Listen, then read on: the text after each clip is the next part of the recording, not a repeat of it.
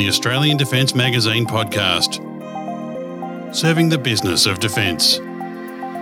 With Grant McHerron.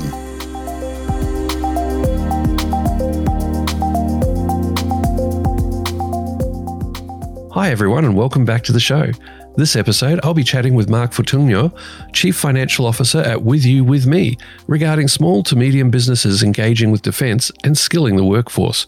G'day Mark, how are you doing? G'day Grant. Thanks for having me on the show. It's great to be here this morning. Fantastic.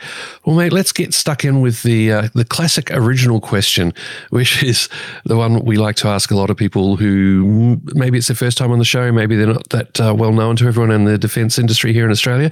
So can you give us an overview of your career and a summary of With You, With Me's history and operations so far? Sure thing, Grant. As you can tell from my accent, I'm not your typical Aussie. I came to Australia 15 years ago with a small company called KPMG. They sent me across to this part of the world to do international tax.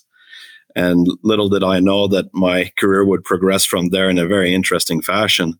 I decided to leave the firm and join an organization that was doing facility services in with schools. And that ended up being one of those critical moments in career for an accountant.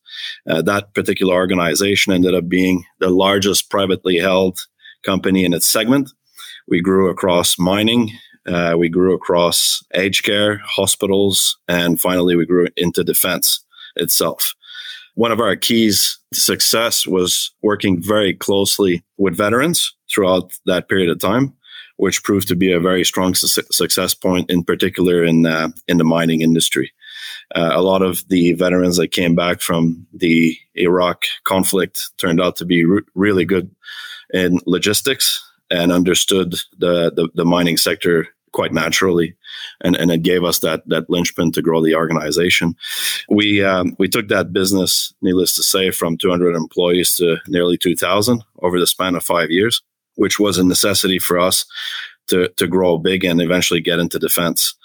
It took me 7 years to break into defense on my own accord, but eventually I got there. The fortune that I had at that stage in my career was to work with veterans who taught me the language of defense, which is a prerequisite.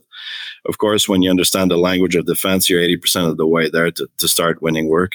We developed software for the defense industry that proved to be quite valuable, reduced costs for defense, and also improved efficiencies for their supply chain across all their bases across Australia. So quite an exciting period of time, going from an accounting firm through growing a business underground in Australia and being part of an ever-evolving sector, which is the defense industry. That was a decade of my career. Then I got introduced to With You, With Me at a later stage, and I was presented with an incredible opportunity to join the organization as a chief financial officer 18 months ago. The compelling aspect of the organization for me was the unbelievable value that the organization brings both to the individual and to defense. Being a CFO in prior roles, I realized how difficult it is to get talent, good talent, and talent that actually understands the industry in which you are in. And With You, With Me was probably the organization that did this the best. And I thought it was an unbelievable value proposition for us to jump into that sector, both from the individual perspective and the organizational perspective. I thought defense and industry would gain tremendous value by following the potential value proposition, as well as individuals that just came out of defense and tried to find opportunities for themselves in the business world. 18 months later, With You, With Me has gone and scaled across 3 continents. 4 of the 5 I's are now part of our business. We have business in the UK, the US, Canada, and Australia.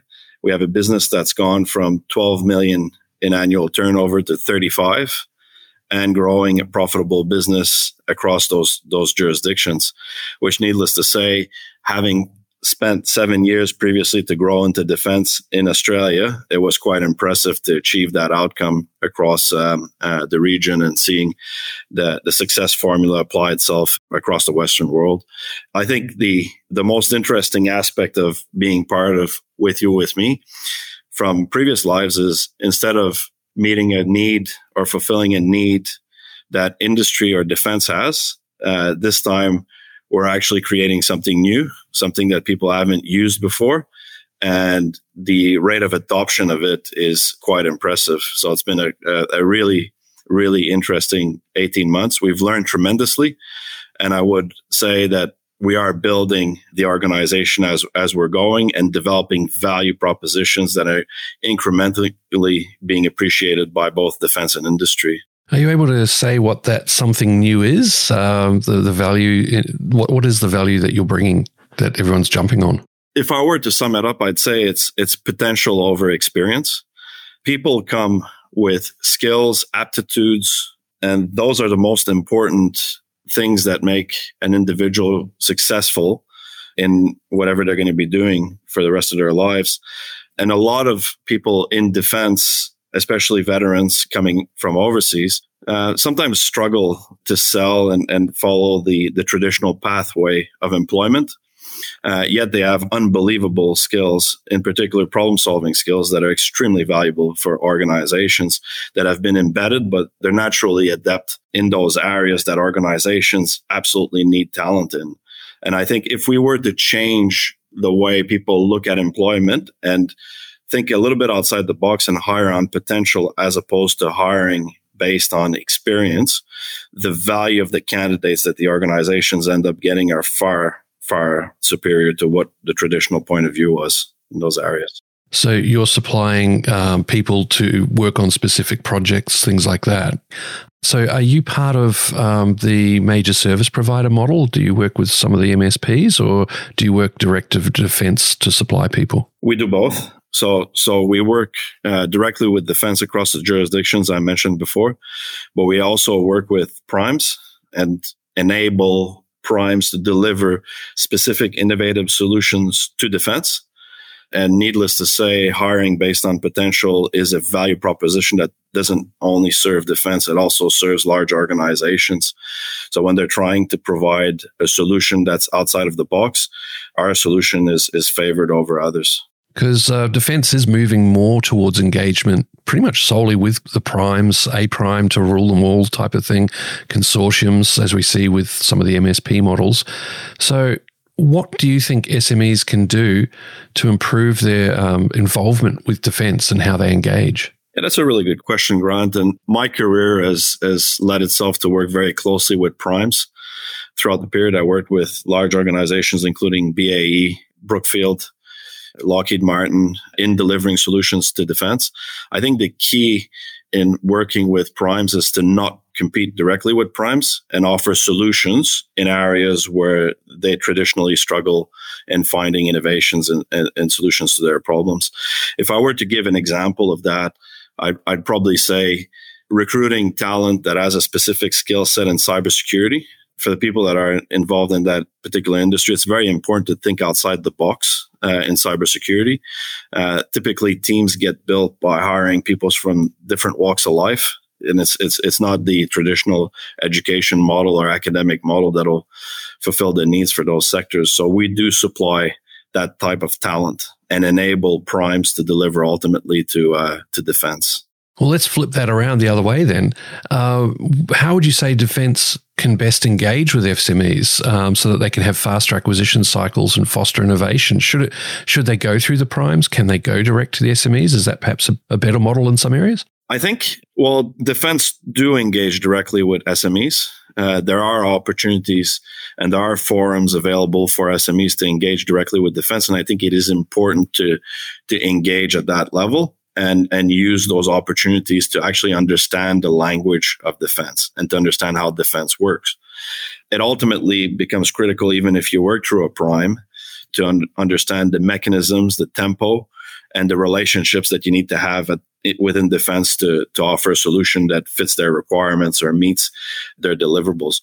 There's a mint of value in the reports that defense issues. All their goals, objectives are reported publicly, and it is important to target those when you're offering a solution or responding to a specific tender. What we found is defense has taken us with open arms across most of the Five Eyes countries. It has been a little bit more challenging, we find, in Australia for various reasons. For example, the UK has been embracing defense in the UK has been embracing working with industry for a very long period of time. As a matter of fact, defense built its very own cyber unit back during the London Olympics. Australia is still catching up to those times. Now with the changes in the geopolitical world, now Australia has to move and start engaging a lot better with industry if it wants to meet the challenges that are imminent and are emerging as the geopolitical tectonic plates shift. We find that in the last 2 years, Australia has been far more receptive to solutions and ideas coming from the small business world. And we are far less pushed to work directly with a prime in order to engage with defense. So we're seeing evolution. In the past, it was difficult. I'd say as a summary, you needed to have a very large balance sheet to engage with defense in Australia in the past. But we are seeing that change very rapidly as defense starts to realize that they need industry to assist them with certain innovative solutions that are going to be required in the future. That does seem to be aligned with defence's recognition of the need for a sovereign defense industry and sovereign industry in general. So what do you think can be done to increase Australia's sovereign defense industry? Well, I think a lot of what needs to happen has started to occur in the last 5 years, I'd say. The public has seen overtly a change in language from the politicians and political parties in the last 2 years as a response to, a significant change in geopolitical realities. But we have seen quite a bit of evolution in the last 5 years. And With Me has been working directly and engaged directly with defense in Australia for now 6 years. So that's something that I think is a signal that times are changing. 10 years ago, in a previous life, it would have been virtually impossible for an emerging or a startup company to even be engaged directly with defense because of the perceived risk of engaging an organization with a small balance sheet. So I think the solution to build Australia's sovereign defense industry is to continue in that line, to keep engaging with industry, but also for defense to engage with other countries, which is occurring far more than it did in the past. For example, we had Sally Walker, who's the head of GCHQ. She was responsible for building the cyber unit in the UK. She's part of our advisory board. She came to Australia 2 weeks ago to talk directly to defense, to the ministers, and offer up solutions to meet the requirements or the challenges that are coming in the near future. So I think a lot of this is happening. I think more needs to be done, of course, in my opinion. Budgets are very, very tight as it stands now. Australia has always been very close to the Western world, for lack of a better term, and always relied in the past on the bigger brothers, particularly the US, for meeting the geopolitical challenges that are emerging. That reality, I think, is starting to change, where the new tone is that Australia has to pull its own weight, and there's probably going to be a requirement for budgets to be increased in the future to meet those requirements. And we are seeing those. There's been quite a bit of discussion or releases in the Australian Financial Review about significant budgets being put aside for building Australia's cyber unit. We're talking about 2,000 employees being added to this. This is a big change for what was in the past a very limited amount of funding for those areas. So I think if we were to sum it up, more engagement with industry, it's going in that direction. More engagement across the Five Eyes countries. We're seeing a lot of that occur, and increased budgets. I think that's probably the three key rocks that Australia has to overcome to meet its requirements in this area. We've spoken about primes, we've spoken about SMEs, but there's a perception out there that there's a relative lack of medium-sized Australian defence companies when compared to South Korea, UK, US, etc. So in your opinion, do you concur with this view? And if so, what's your views on why there might be this lack of medium-sized Australian defence companies? I think that's a really interesting one for Australia. Firstly, I think the procurement policies that have been in place for an extended period of time have provided an environment where it's very difficult to meet the requirements that defense has to participate in important tenders. The second challenge, I think, as well, is I made reference earlier about understanding the language of defense. Defense and government are different worlds. They operate under different tempos. They have different objectives. But most importantly, there's a different language that is applied within defense and government and industry. And it's not obvious to understand that when you're not in that world. When you're coming from the outside and you're trying to build an organization and offer your services, you're selling this in a certain way that you're only familiar with. And if you don't have the opportunity of learning the language of defense, you're just not going to get in there. You're going to be blocked. I think the last one that is really important is the defense primes as a requisite to play into certain tenders. That, again, I think is very often seen as a challenge. It's not obvious for a smaller company to partner with a very, very large organizations. There's congruence issues, challenges. There's financial challenges that come in play, and also, to some degree, a certain language differential between the two types of organizations. And I think if you were to put those three factors together, one is balance sheet, cash flow requirements, speaking the language of defense, and then working with prime as a requisite to enter into that sector, then it kind of makes sense today that there's not too many medium-sized organizations in defense.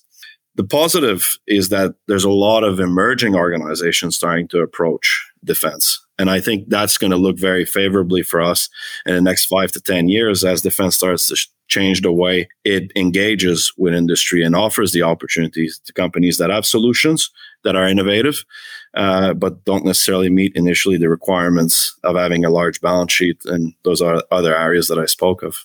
Yeah. So there is a gulf, but maybe that chasm between primes and SMEs is slowly filling in, yeah? I think it is. Things take time. I mean, not every SME succeeds at what they're doing. So you need to have the appetite for failure when you're starting a company from scratch. That's just part of the game. And I think if we were to look at it as we're starting today, something that is aimed towards building a real connection between industry and defense, maybe over the next 5 to 10 years, there'll be a better integration that will reflect in Australia as well as it reflects overseas. So I think the required steps are taken now. I still think more needs to be done to invite industry to participate in defense.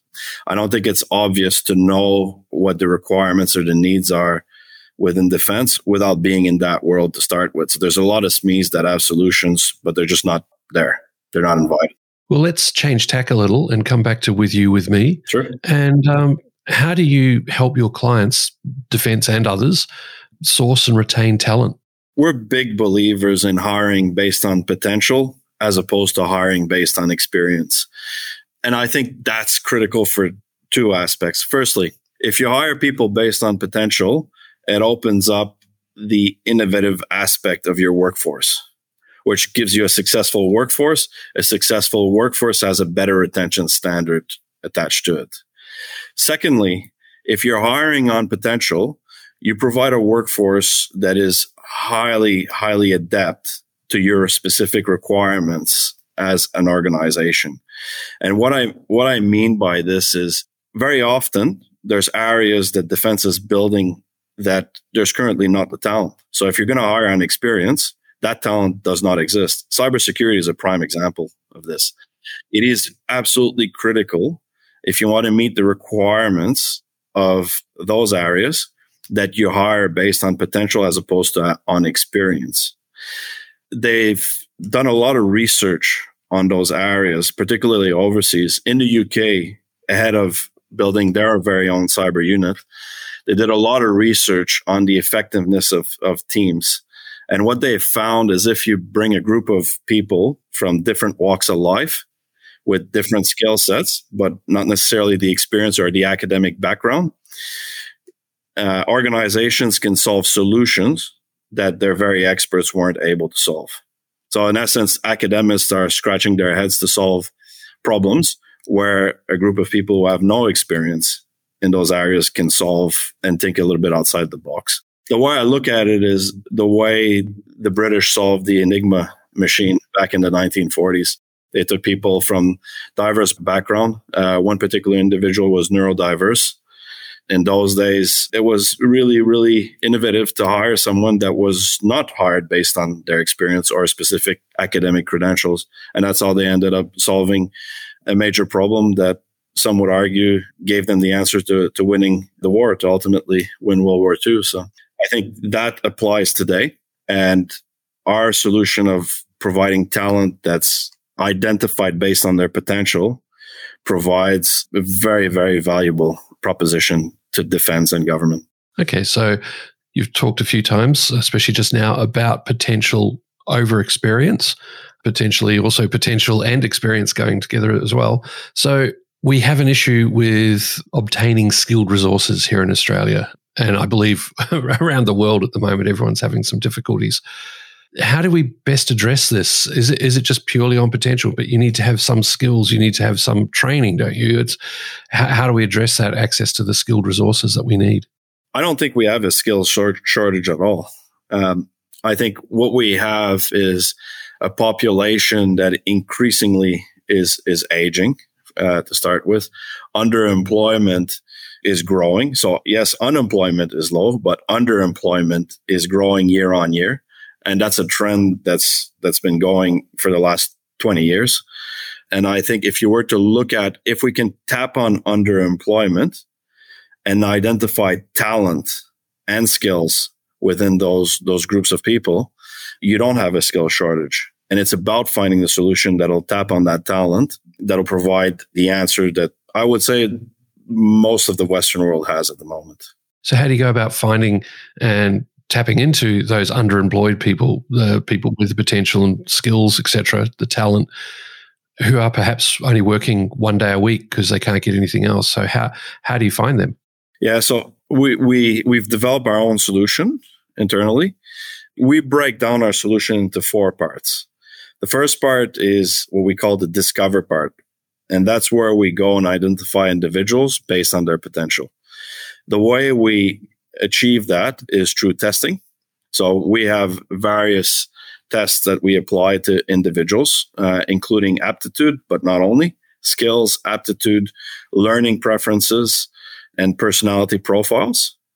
And then we use that data and use it to form an AI database that provides us the best ways of building communities of employees that'll achieve the outcomes or the project outcomes or the organizational outcomes that are the best, essentially. And I think if you were to look at it as 4 steps is what we break it down to. Firstly, it's the discover, which is the testing part that I spoke of. So identify the talent. Then it's train. So that's where we provide specific training. We tend to specialize in cybersecurity, but there's other areas as well that we specialize in. We tend to specialize in areas that are high in demand. Then it's deploy. So our ultimate clients will have the ability to view the talent and view the training they've achieved and acquire them to bring them into their workforce. And then the last step is what we call the grow step, where we'll go the extra way and apply our testing throughout the organization of our clients so that we can identify the best talent that fits in the best place within a specific group or organization. And having done this model over 7 years, we've improved ourselves on ourselves. So our material is all our own material. Our testing is our own. Our training is our own. It's all built in-house. And the success we've worked with our client has also been our own. And I would say that's one thing that 7 years having worked with defense industry and grown a business across 3 countries successfully has given us. And the value of that particular area is tremendous for our clients and also the candidates that partake in our process. So if you're someone who is keen to potentially work with me, how would they go about contacting you to undertake the testing? Firstly, there are no restrictions as to who we accept onto our platform. Anybody that wants to have a go at it definitely can. And there's no cost associated to it. they can go through either our website. There's various forums that we participate in. We use social media extensively, platforms like LinkedIn, Facebook, and the likes of Instagram. All of these we're on there. So we should be visible to anybody that's actually looking to find employment. We also participate in various foundations and support various groups across the globe, particularly neurodiverse groups that support autistic individuals with post-traumatic stress disorder, and the list goes on. Anybody essentially who's underemployed, who would be considered underemployed, becomes an ideal candidate for our platform. Okay, and if from the other side, if you're looking to engage with you, with me to get some talent and so on, is there a way to reach out as an employer, a company that's looking for talent? Yes, definitely. So we're on social media again. We're on LinkedIn, where companies tend to look for talent. We partner with Seek, who's also a great platform here in Australia, where companies would see us. But we also participate in significant industry groups where we present ourselves, conventions, conferences, where we present our company, our solution to organizations that are on the lookout for talent. And of course, our website is visible. Well, Mark, this has been a great chat. Is there anything else you'd like to say before we wrap it up? Yeah, look, I'd like to extend a final appreciation for being here today. It's great to have the opportunity to talk on behalf of the organization. We've managed to build a very successful, you were mentioning earlier, there's not a lot of medium-sized organizations that service defense. We're actually one of them. We have in sales 35 million in annual revenue across 3 jurisdictions. We provide solutions to defense in those 3 jurisdictions, but also industry. So I think it's a good time for us as an organization to prove the concept and to continue evolving as an organization and actually improving the solution we provide. And your invitation here today offers us that.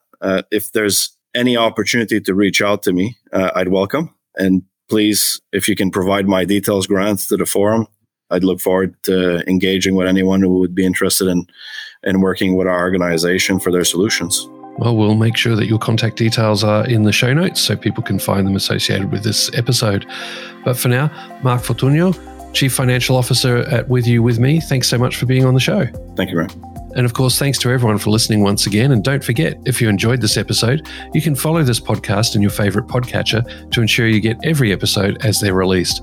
Meanwhile, thanks for tuning in, and we'll be back in the not too distant future with another informative episode. The ADM podcast is produced by Southern Skies Media on behalf of Australian Defence Magazine, a YEFA media title. The views of the people appearing on this podcast do not necessarily represent the views of Australian Defence Magazine, the Department of Defence, or the guest's employer. If you wish to use any of the audio in this podcast, please contact Australian Defence Magazine via their website, australiandefence.com.au, or via email at defmag@yefa.com.au.